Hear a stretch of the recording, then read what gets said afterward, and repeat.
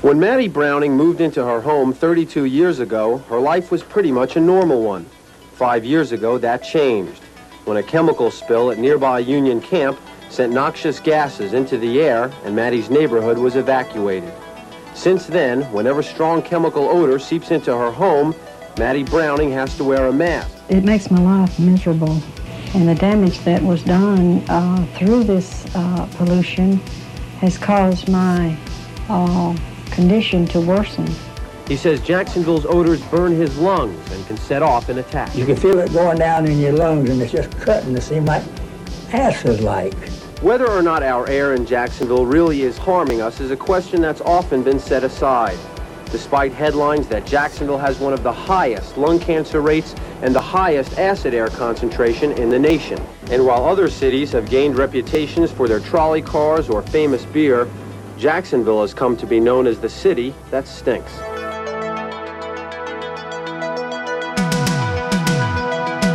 Welcome back to Why Are We Like This, the podcast that treats Florida like the active crime scene it is. I'm your host, David Quinones. I'm joined by my co-host, Gerald Doherty. Hi, Gerald. Hello, how are you? Doing good, man. How are you holding up there? Better than many down there. So I guess we should, express, sympathy and solidarity with anyone who's, currently being affected by the storm, the flooding, anyone who's been affected.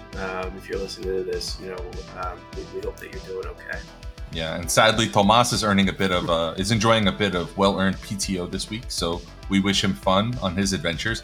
But we have our own adventures that Gerald has alluded to going on down here in the Sunshine State. As we record this, we're getting first looks of the devastation from Hurricane Idalia throughout the northern center of the state's Big Bend and the path that it kind of cut through there. I mean, you hate to say fortunately, but I mean, honestly, fortunately, it was probably one of the least populated routes that a hurricane like that could have taken. So, I mean, count your blessings where you can get them, I suppose. There are those of us who would say that we've brought this on ourselves, that we are reaping what we have sowed through unchecked consumption of fossil fuels, expelling carbon into the atmosphere, changing our climate in perilous, sometimes predictable, sometimes unpredictable ways. And it's kind of hard to blame 22 million Floridians for the cumulative effects of 150 years of global industrialization. But as a state that has consistently put corporate interests ahead of environmental concerns, we're far from blameless. And when it comes to our rapidly degenerating environment, that degeneration comes in a lot of different forms. But one of the more common is the figurative and sometimes literal strip mining of our own natural resources.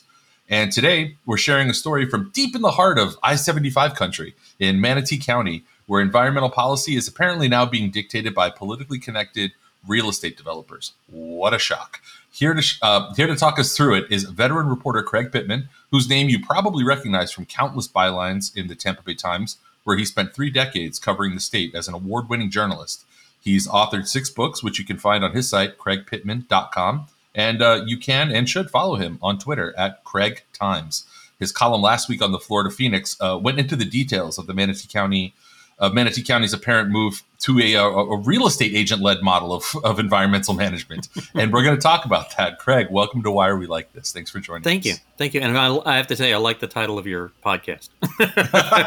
Yeah. just gets more. But unfortunately, we never quite arrive at the real answer. We skirt around like philosophy. The questions beget more questions. So, Craig, can you maybe start off by explaining to us exactly what's going on in Manatee County and what they're doing on the county level there that many environmentalists and folks like yourself who cover this issue are labeling a real threat to environmental protections up there. What's going on in Manatee County? Well, so Manatee County is, as with many coastal areas in Florida, undergoing a tremendous amount of development. And one of the big developers there is a guy named Carlos Baruf, who's really politically well-connected. He gives lots of money to politicians who then appoint him to things like the Constitutional Revision Commission, et cetera, Southwest Florida Water Management District, and so forth. And he has really chafed at the wetlands protection ordinances in Manatee County. He really doesn't like them. Specifically, he really doesn't like that there's a 50-foot boundary that you're supposed to observe when you develop near a wetland, which, it's kind of common sense that you'd want to keep that much distance between you and these things that are important for recharging our aquifer, providing flood protection, providing habitat for some important species, and helping to soak up carbon from the atmosphere. And he's actually sued the county twice over these things and lost both times. And so now the number of people on the county commission who are working in development related businesses has become a majority, and they have moved to strip those wetland protections from the county ordinances. And they didn't get any reporting from the county staff about how to do this or what to do. And they didn't go to a wetlands expert on how to do it or what to do. Instead, they hired the guy that Carlos Baruf used in his lawsuits as his expert, as this the person Dan to advise. DeLisi, correct? Yes. Dan DeLisi from West Palm Beach is the guy they hired for $25,000 to come in and tell them, oh, you can get rid of your wetlands protections. The state's got you covered. The state has wetlands protections. Of course, the state protections are nowhere near as big as the ones from Manatee County. There's like a 15-foot buffer in the state protections. So, and the chairman of the county commission said, oh, we're doing this because of property rights. And my observation was, the people who are crying about property rights never mention the rights of the people who live nearby these wetlands and wind up getting their property getting inundated when the wetlands are paved over. So just to paint a picture, a guy who went 0-2 in court might very well go 1-0 with the Manatee County Commission. Brilliant. Yeah. And so I called him up and I said, how did you, because it's not clear from documentation how he wound up being the county's expert. And I actually interviewed one of the county commissioners, the lone no vote. It was a 6-1 vote, who is also a real estate guy, but he at least understands the importance of wetlands. And I called up Dan DeLisi and I said, who gave the approval to hire you? I can't talk about that. I'm not authorized to talk about it. And I asked him several other questions. That was his answer each time. So I think we kind of got the answer who authorized hiring him from that. It was Carlos Baruf. His existing relationship for years. Yeah. There were everybody in the audience who showed up was against this. Every single voter who got up to speak was against this. The only person speaking in favor of it at the hearing was Dan DeLisi, the guy who was paid by one of the developers. There were other builders and contractors in the audience. None of them got up and spoke. They all knew that this was they all knew this was a bad idea, but they weren't going to stop it either. So why not? Can I ask why were they silent? Because that was something that stood out in your article. No one wanted to talk. Why did no one want to talk? Well, they could see how unpopular it was, and they don't want to have that reputation of being, I'm part of the anti-environment crowd. I mean, the environment is something people in Florida like these days. Every time the environment is on a ballot, it winds up with way more votes than any politician ever does. But the politicians don't seem to get that. Can you help us understand, to the extent that the general population in Manatee County and the surrounding area, Bradenton and so on, to the extent that they absorb these issues and, respond at the ballot box, for example, like you were just saying, what is the attitude when something that appears and feels so unilateral, anti-democratic, against the public will? Is there any measurable sentiment? Are people, because in Miami, I try to think it happens here, and a lot of times it's like pouring water over a smooth surface. It's it just doesn't catch. People just kind of don't realize that it's going on. Is there a similar sort of out of sight, out of mind, element at work with this particular issue in Manatee County? Not just Manatee County, but I think all over the state. The big problem we have is that 900 new people move here every day, and they don't know what they're getting into. They don't know the history. They don't know what's going on in that area. You don't know the people who have been screwing things up. And often the folks who move in, they don't know anything's wrong. To them, it looks great. They don't know the way it looked, say, 5 years ago or 10 years ago. They have no frame of reference. Right. And because we're not a state where neighbors tend to talk to each other because everybody's, look at the new people.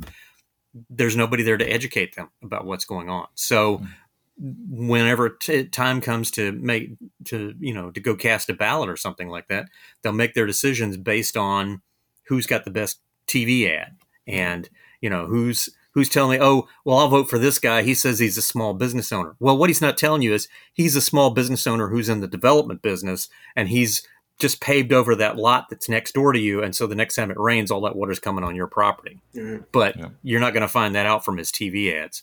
So, I encourage people, seek out the new folks in your neighborhood. Tell them what's going on. Make sure they're educated. The folks who understand that wetlands are important and that they need protection, they showed up for this hearing. There were like 100 or so of them. That wasn't enough to tip the scales, unfortunately. You said there's going to be a vote at the end of October, a final county commission. Yeah, the way this is set up is this is a change to their comprehensive plan. And under what's left of the pieces of the 1985 Growth Management Act, which Rick Scott did his best to repeal and tear apart, the comp plan, any comp plan changes have to go to the state for approval. The state, I think it's now the Department of Commerce, never turns down anything, and they'll send it back with a rubber stamp yes, and then it's up to the commissioners to take a final vote on it. And so the hope is that sometime between now and then, enough people can contact those commissioners and tell them, "Are you crazy?" And convince them to change their vote. But at this point, I don't think that's going to happen. Yeah, I was about to say if the commission, I feel like the commission sent a signal by hiring Dan DeLisi in the first place. Yeah. Letting them know this is the guy who we're going to be leaning on. I guess what would it take? I guess is it really just mass public pressure from constituents on the county commissioner, or even Yeah, I think that's it. Unless somebody gets to Carlos Baruf and convinces him, and then he tells them. Let's talk a little bit about Carlos Baruf, because Gerald, before you got on, Craig, we were talking a little bit, and he reminded me of where I recognize his name from. And now this is a guy that Craig has been covering for more than a decade, as you point out in the article. You have bylines, talking about his activity and his aspirations to develop every square inch of Florida, going back years. But Jared, where do we know Baruf from? What do we most remember him from? He ran for Senate in 2016 when Rubio was going to vacate the premises to run for president, and then unvacated them. He was the last man standing in the Rubio primary back in 2016. I don't know if folks remember that Marco had all but resigned, and he had said, like, no, there's no way, I'm not running again, I'm not doing this. Yeah. Listen, sometimes you unresign. It happens. So Baruf, I do remember, was one of the louder voices lamenting that, along with our own now Governor DeSantis, who had also taken a run at that Senate seat at that time. A quote that you, Craig, have about Baruf, as you recollect times interacting with him, from your article. Once he came up with an elaborate scheme to chop down 40 acres of mangroves adjacent to one of his developments. It was to be done in the name of environmental restoration, believe it or not. When I, Craig, asked him why he'd even attempted such a thing, he, Carlos Baruf, replied, quote, "For the obvious reason, the view." So this is the kind of guy, that we're dealing with, that is like basically all but captured. It seems like the commission on this issue. And I can't help but notice these like rhymes and these similarities between the way that this always happens. It feels like in every corner of Florida, we have our own Carlos Baruf, and doing their bidding in every governing body, it seems like we have somebody like Manatee County Commissioner Chairman Kevin Van Ostenbridge. As you note in your column, he is also a real estate agent himself, and he has been for more than 20 years. And this is a trend. What is it about being a realtor that seems to prepare people to be public servants in Florida? There's like a real link here. Before you jump in, as I was diving in on Baruf, I was like, oh my God, like a real estate developer who keeps haunting local boards and running for statewide office. I was like, if this isn't Carl Palladino, I don't know who is. Like, there are so many Barufs all across the United States. Yeah, they've got the money, they've got some time. They're running their own business, so why not? And it speaks to their ego, of course. Plus, of course, they've spent so much time giving money to other politicians. Why not keep it and run themselves? It cuts out the middleman. So what should people know, for those of us who don't follow the, internecine, back and forth in the Manatee County Commission? What should we know about, again, like who appears to be the trigger man on behalf of Kevin Van Ostenbridge and his role, apart from just being, I guess, a cheerleader for this just this disassembly of regulation? Like, what was his role in this? Well, he was the chairman of the commission. He was not the person who made the motion, but he's the person who seconded it, and then was the only person that really said, "Here's why we're doing it." And his reasoning of, well, this is for property rights. It's like, yeah, but okay, I have a right to free speech, but my right to free speech has limits on it. Yeah. Are there rights for your property rights that are also limited? Should they not be limited for the benefit of the whole community? I think so. And there are good reasons for protecting wetlands, and wetlands are under an intensifying assault these days. You saw the Supreme Court ruling that forced the EPA to cut protections for half of the wetlands in America this week. So, and so this is the kind of thing we're dealing with now. Yeah, as we look at the formula for how these sort of like local or municipal regulations are undone, especially around Florida, I was talking before about these, similar dynamics. How every county or every municipality has their own Carlos Baruf. They have their own commissioners like Van Ostenbridge. Additionally, I've noticed every metro area seems to have its own sort of chamber of commerce clone that's dedicated to development. And you were talking about who actually introduced or drafted this deregulation, and it was the Manatee Sarasota Building Industry Association. Talk a little bit about them, what their role is. And I know that you cover the whole state, so I'm sure you've run into these sort of pro-build, pro-development little chambers everywhere. It seems like they're popping up, and every county has something like this, right? Well, specifically, I want to give, rather than me taking credit, I want to give credit to a publication called the Bradenton Times, which is run by a former county commissioner named Joe McClash. And they've been doing a tremendous effort at digging out where this came from, who's behind it, what are the ramifications. And they're the ones who actually first established that the proposal came from the Builders Association and not from inside the county, which is the way it was originally pitched, as, oh, this is a change that we're just, cleaning up our comp plan. And it turns out, no, this actually came from the Builders Association. This was their proposal. And so it's good that there are these feisty little publications like that around the state that are fighting back, and they're telling people what's really going on. And I hope more people pay attention to them. As far as the Builders Association, there's been a very concerted effort all around the state by builders groups, by the realtors, to have a lot more political influence on what's going on in the state, to basically say, we've been enjoying a tremendous ride with our development boom in the last few years. We want it to continue, and we don't want anything holding us back.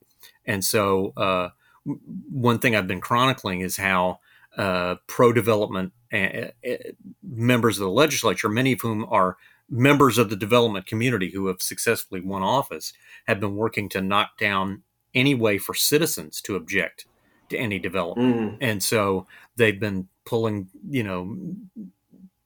out the law that said that, if you challenge a comp plan change and lose, you're not responsible for the legal bills of the people on the other side. Well, now you are.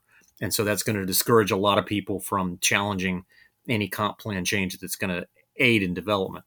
And just, there have been lots of other aspects like that where they're doing everything they can to say, we don't want anybody getting in the way of our bulldozers. You can't stop us.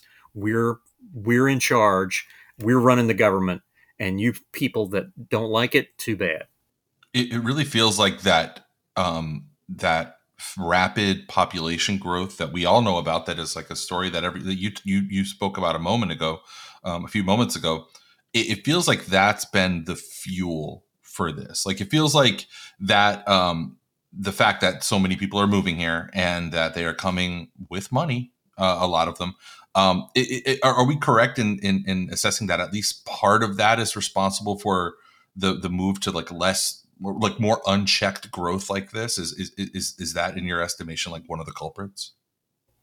Yeah, absolutely. I mean, and the the folks who are running things, and many of whom are members of the development industry who have succeeded in getting themselves elected, are the ones who are basically saying, we've got growth going on and we don't want it to stop. And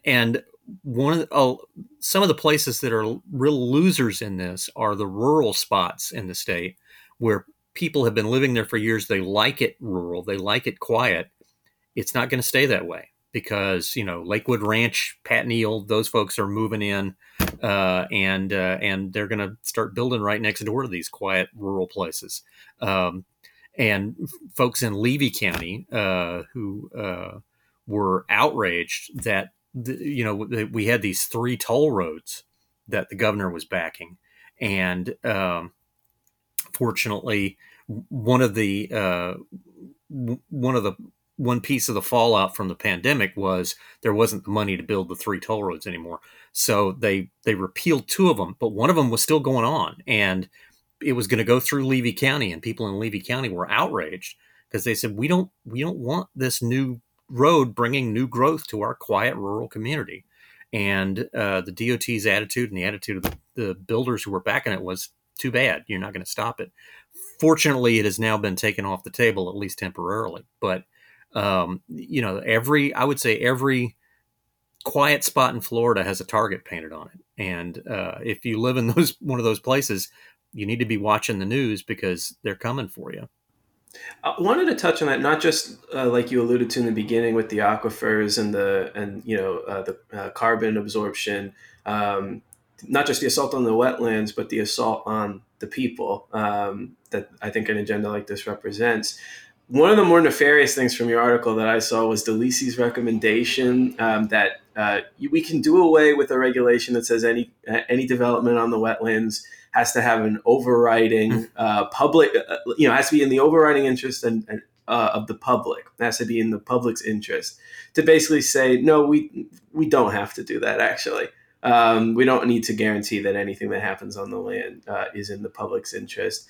I remember I was a kid in the 90s and the 2000s where the growth that you're talking about used to be pitched to the public. That growth was in the public interest. And I think a lot of that, especially since 2008, has collapsed, where now they can no longer go to the people and say, we're going to do something that's in the interest of economic growth. And that, to your point, like with these quiet areas, makes people go, oh, great. Like someone's wallet's going to be growing and I'm pretty sure it won't be mine. So, what do they have in mind for people like me? I just wanted to, if you could touch on the way that it seems like they have to kind of backdoor this thing that maybe, a few decades ago they would have been able to champion as say, all these environmentalists want to keep us from developing this land that if we were to do construction on it, there would be all this economic growth, economic activity, and wouldn't it all be so wonderful? I think, like you said, with the quiet areas, people have a general sense that, no, it will not be. It'll be wonderful for a few, but it probably won't be wonderful for me. I've seen enough of this to know that. And think about it,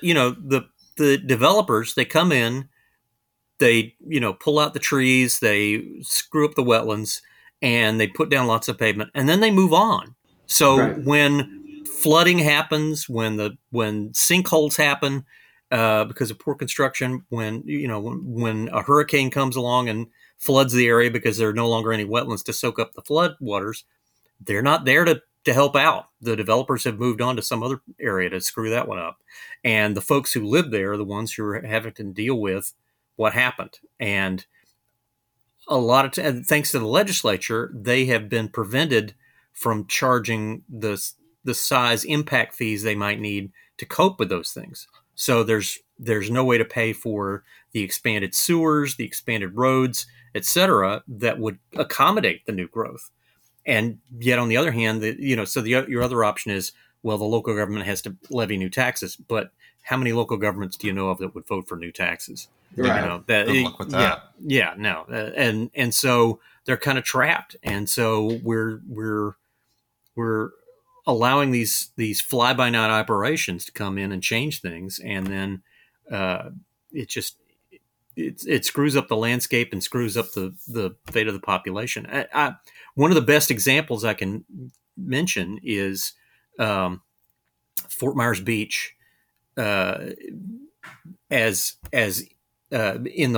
a month before Hurricane Ian hit, there was a case that went before the governor and cabinet on appeal from an administrative hearing, where a developer wanted to build a new condo there that would add to the evacuation time to get off the beach. And there was a woman who lived there who was objecting to this. The county commission had approved it. This woman was objecting, saying it's gonna be so bad for the evacuation times that we can't approve this. And a judge agreed with her. And so they get before the governor and cabinet, and the attorney for the county says, well, yeah, our evacuation time is already over the limit. The state mandated evacuation time is 16 hours in case of a category 4 or 5 storm. Our evacuation time is 96 hours. But she said, and this was her point, we're not alone. There are 45 other counties that have similarly bad evacuation times because they've allowed too much development in coastal areas that are vulnerable to hurricanes. Isn't that great? And, see, we're all going to die together. It'll be fine. And the way you deal with the going over the evacuation time rule is you provide mitigation. Well, the mitigation is you open up more shelters. How do you get the people to the shelters? Oh, wait, that's where the evacuation time comes in. Oops. So the mitigation doesn't really mitigate for having too many people living in vulnerable areas. But that's what we keep doing. We keep allowing people to build in areas they shouldn't build.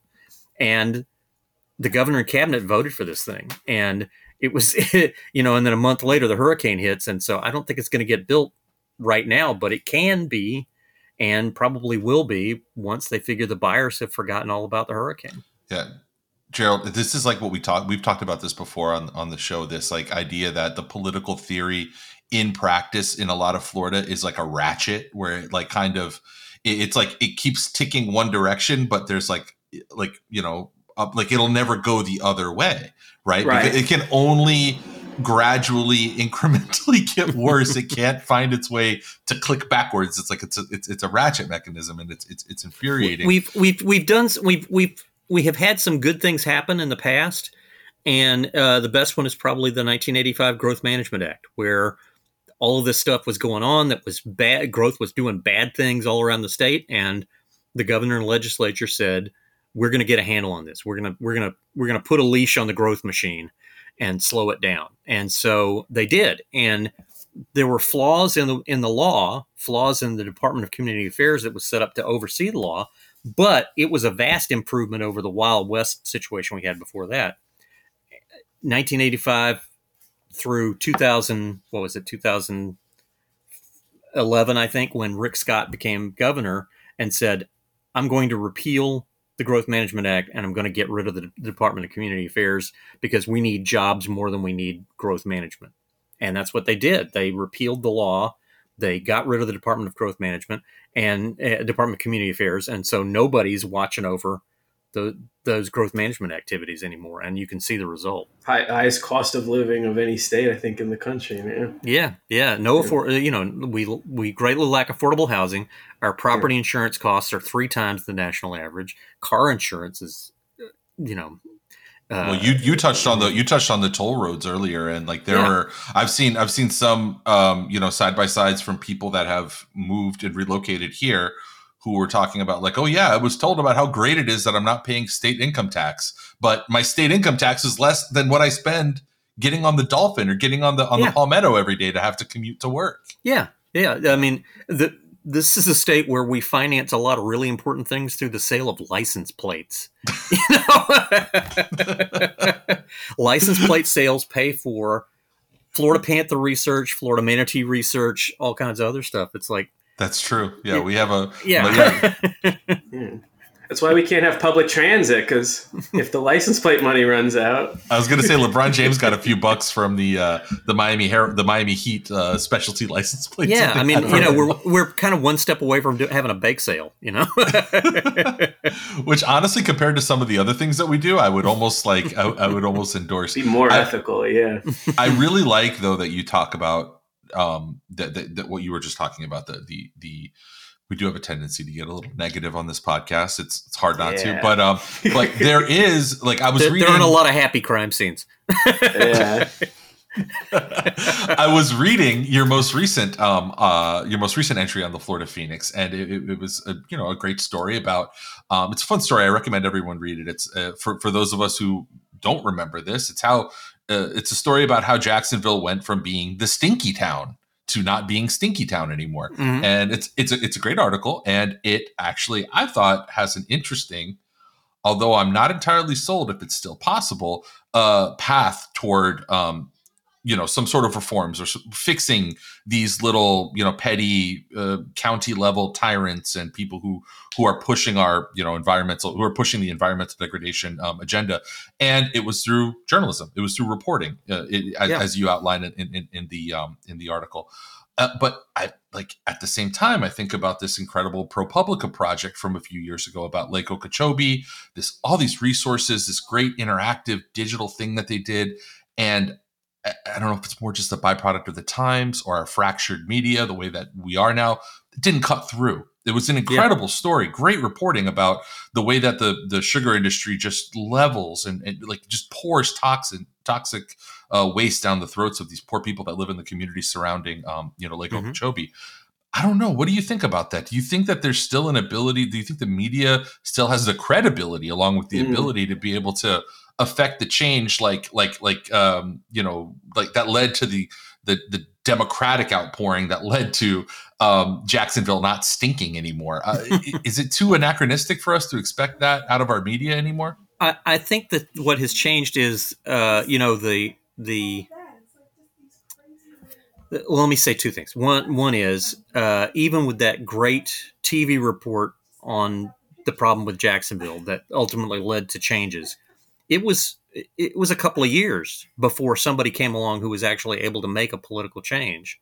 And so even back then, when there were only 3 channels on your TV and there weren't any streaming services, even then, this powerhouse TV report called "The Smell of Money" that convinced people that the Jacksonville smell wasn't just a bad smell; it was actually hurting people's health and needed to go away. It didn't happen right away. It took a couple of years. But the other thing is, mentioned. By the way, one little quick detail from your reporting is, Gerald, you'll love this. One of the contemporaneous quotes from the paper mill stink industry was like, when you get a lot of people together, it always stinks. And I just thought that was so funny when I was reading it. I was like, they were grasping at straws. They really were. They were grasping at straws. Yeah. But sorry, go ahead, Craig. No, it's okay. Well, the other point I was going to make is, so in other words, don't expect to see a report come out in one publication and things immediately happen. Right. The other is, I think it's going to take more than one report. That ProPublica thing was great. There needs to be lots of other. I wrote a column. You were talking about the burning, the cane burning, right? Yes, exactly. Yeah, see, I wrote a column about that. The other people have written about it. Palm Beach Post has covered it. It's still going on. And we haven't hit that critical mass of people being fed up about it, because frankly, a lot of the people who are suffering are poor people and they don't have political influence. And my proposal in my column was that the State Department of Agriculture should require that the reversal, so that, right now, if the smoke blows towards the poor people, they keep burning. If the smoke blows towards the rich people in Palm Beach, they have to stop. I suggested swapping that around. So if it burns, if the smoke blows towards Palm Beach, keep going. Let them smell it for a while and see how they like it. And strangely, that did not happen, even though the person in charge of the Department of Agriculture at the time was Nikki Fried, a Democrat. Yeah. So, and it's so there needs to be more than one story. There need to be a whole bunch of them, and they need to have drumbeat almost. Yeah, exactly. And the people get fed up. The factors I listed for the Jacksonville thing was the people got fed up. There was scientific research showing human medical problems as a result of it. A powerhouse media report on it, and then a political champion arises to drive it home. And there hasn't been a political champion arise yet on that issue. And who you point out in your article paid a price, right? He was only a one-term. We're talking about. I'm sorry if I'm Tommy mispronouncing Hazouri. this. Tommy Hazouri, yeah. Tommy Hazouri, seems like kind of like a the way you described him, like a real like top line like retail politician, like handshaker, baby kisser type guy. And he probably could have had a longer political career, but let's not have our city stink agenda kind of put a target on his back, right? And I would imagine that people who follow his lead today would have to be ready to accept that target as well. Yeah, and see, that's the thing is he went on to have a long political career, but he only served one term as mayor. They made sure that he ran several times afterwards and never got reelected. So he went off and ran for school board. He wound up on the city council, never got back in charge because he carried out his political promises. And he said, we're going to take care of the fat cats and get rid of them, and we're going to get rid of this stink that harms our community. And they did. And even though the people supported him, the fat cats did not. And, as I pointed out in the column, I think Luke Skywalker would tell you the Empire does strike back. One other element of this that I wanted to get as we try to get the lay of the land with all of this stuff. And it's funny because as I was reading your column, I was like, I used the word rhyming earlier in this podcast, and that's what it felt like. So many of the characters and dynamics in the what you were writing about in Manatee County, they rhyme with other things. Whether it's the Nestle in Zephyr Hills, whether it's the Florida Crystals, whether that we just talked about, all of this stuff feels like it is out of the same playbook. And one of the elements that I don't think we talk enough about it is I don't know how you would describe this, but like that sort of squishy pay for play NGO nonprofit world. And I was reading about, and I don't know much about this organization, but I went down a little bit of a rabbit hole preparing for this episode where I was reading a 2016 Palm Beach Post article because the Palm Beach Post participated. They were part of that that great piece of journalism we talked about from ProPublica earlier. It was a co-pro between them and ProPublica. And so I went a little further back and I was reading about Palm Beach Post had an article basically saying in 2016 that in another report separate from the one we're talking about much earlier, 5 years earlier, was too harsh about the sugar industry. It's not the industry's fault. There's a lot of factors at play here.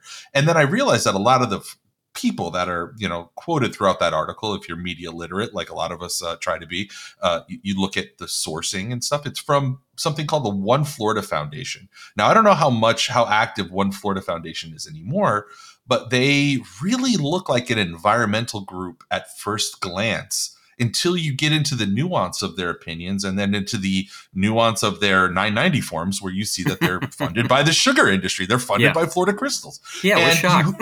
You have to go down. I don't expect people to have this kind of like weird ADHD that or like obsessive compulsive disorder. Just call yourself a civics nerd. Just own it. Own it. I'm a civics nerd. I'm a civics nerd. Yeah. But that feels like an extra confounding thing that you must run up against in your reporting too. These dissenting opinions that appear to be credible but are like coming from bad faith places. Yeah, well, there was, and how can I put this?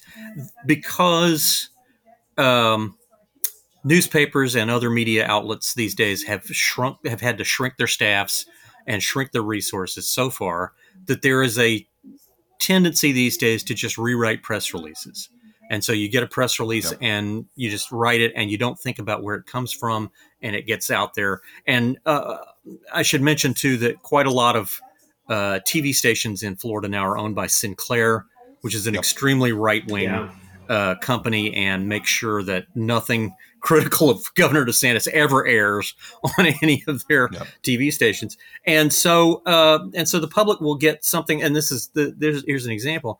They'll get a story that says, this person recently gave a speech and they said, we need to have energy independence and we need to allow offshore drilling close to Florida within 3 miles. That by keeping it 3 miles off the shores of Florida, it won't be visible from the beach and therefore it won't ruin the beach. And then you go, well, wait, who said that? Oh, it's somebody working for the oil industry who said that. And so what really caught my eye was the person who was saying this was saying, the Deepwater Horizon spill wasn't that bad. There were lots of reports that made it look bad, but those were media reports that, that were from New York, and they weren't from here in Florida, and it really wasn't that bad in Florida. Listen, buddy, I was there. It was bad. Yeah. We had oil on the beaches of 8 Florida counties, and it was just disgusting. And the people who had to clean it up, who volunteered to go clean it up, a lot of them now are having health issues as a result. Yeah. And so, but that story went out there that, there was a speech and somebody said, the Deepwater Horizon spill wasn't so bad, and we should allow drilling within 3 miles of the Florida beaches. You have to find out who the source is. And the source in that case was not an unbiased reporter by any means. It's amazing how much, I mean, like you talked about Sinclair. I would say another one too is that we have a lot here in Florida is Cox Media Group. They're owned by Apollo Global Management, which is owned by Leon Black, which is managed by Leon Black. I mean, like all of these kind of, it's almost doing them a disservice to just simplify them and paint them with the brush of right wing. It's more like just pro corporate agendas. Like they all have these discrete corporate agendas that are almost divorced from politics, like from their perspective, at least. They're like, no. This is like, it's a lot to expect a news consumer, I think, to have to know all this stuff. Yeah. Gerald, I was thinking of like Owen Wilson and Royal Tenenbaums, where he's like, what everyone knows about what we all know about, the Deep Horizon tragedy is that it was bad, but maybe it's not. Like, all you have to do is just have the veneer, the halo of expert or whatever above your head, and then you get quoted in these pieces fully credulously, it's insane the lack of of disclosure that happens. Well, some of the stuff, it falls apart when you ask just one question. So one of the who hired you? Who hired you? We were talking about the toll roads. They were talking about that building this one toll road that was going to go from the Suncoast Parkway in Citrus County all the way up to the Georgia line. And so I got curious and said, well, what happens when it gets to Georgia? So I called up the Georgia DOT and I said, they're going to build this toll road up to the state line. And they said, they're what? Nobody had told Georgia that we were coming. They had no idea. We'll deal with that there was when we no get to coordination whatsoever. It's like, I guess the pavement just stops when you get there. Well, that's because in Georgia they probably have to wait until they can fully approve. Well, this is from CBS News just a couple months ago in June, until they can get the right stuff to build their freeway out of to be compatible with the Florida freeway. And from that, I'll borrow from this article. Florida governor and presidential hopeful Ron DeSantis signed a bill Thursday that would allow for roads across Florida to be made with radioactive mining waste that has been linked to cancer. So you don't have to have streetlights anymore. The roads just glow on their own, and you get a free X-ray. What a deal! It's like I'm just trying to think of how they have what do you call it, reciprocity, with different licensing agencies and stuff. And it's like, does Georgia and Florida, do we have reciprocity with our toxic waste freeways? Like we got to make sure that they can properly link up. So I know Georgia's going a little bit blue, a little liberal. They might not vote that in. Where's the freeway going to go then? Well, they don't have any phosphate mines in Georgia, so they are not as eager to dispose of it that way. So our guest today was Craig Pittman. You can follow him on Twitter at Craig Times, and you can find his work on craigpittman.com and on the Florida Phoenix. I urge you to follow him and go check out the articles we've been reading and hector your politicians, hector your local county. You know what? All of these congressmen and the Marco Rubios and the Rick Scotts and the DeSantises, they're fully ensconced in little safe spaces of nothing but support. But you know what? Those county commissioners, you can get at those guys. You can find them. They're out there in the world trying to hide, but you can get to them and let them know how you feel. And you should get in your car, drive on your radioactive toll road, head out over through plumes of sugar smoke. And exactly. Craig, thanks for joining us. My pleasure. Thanks.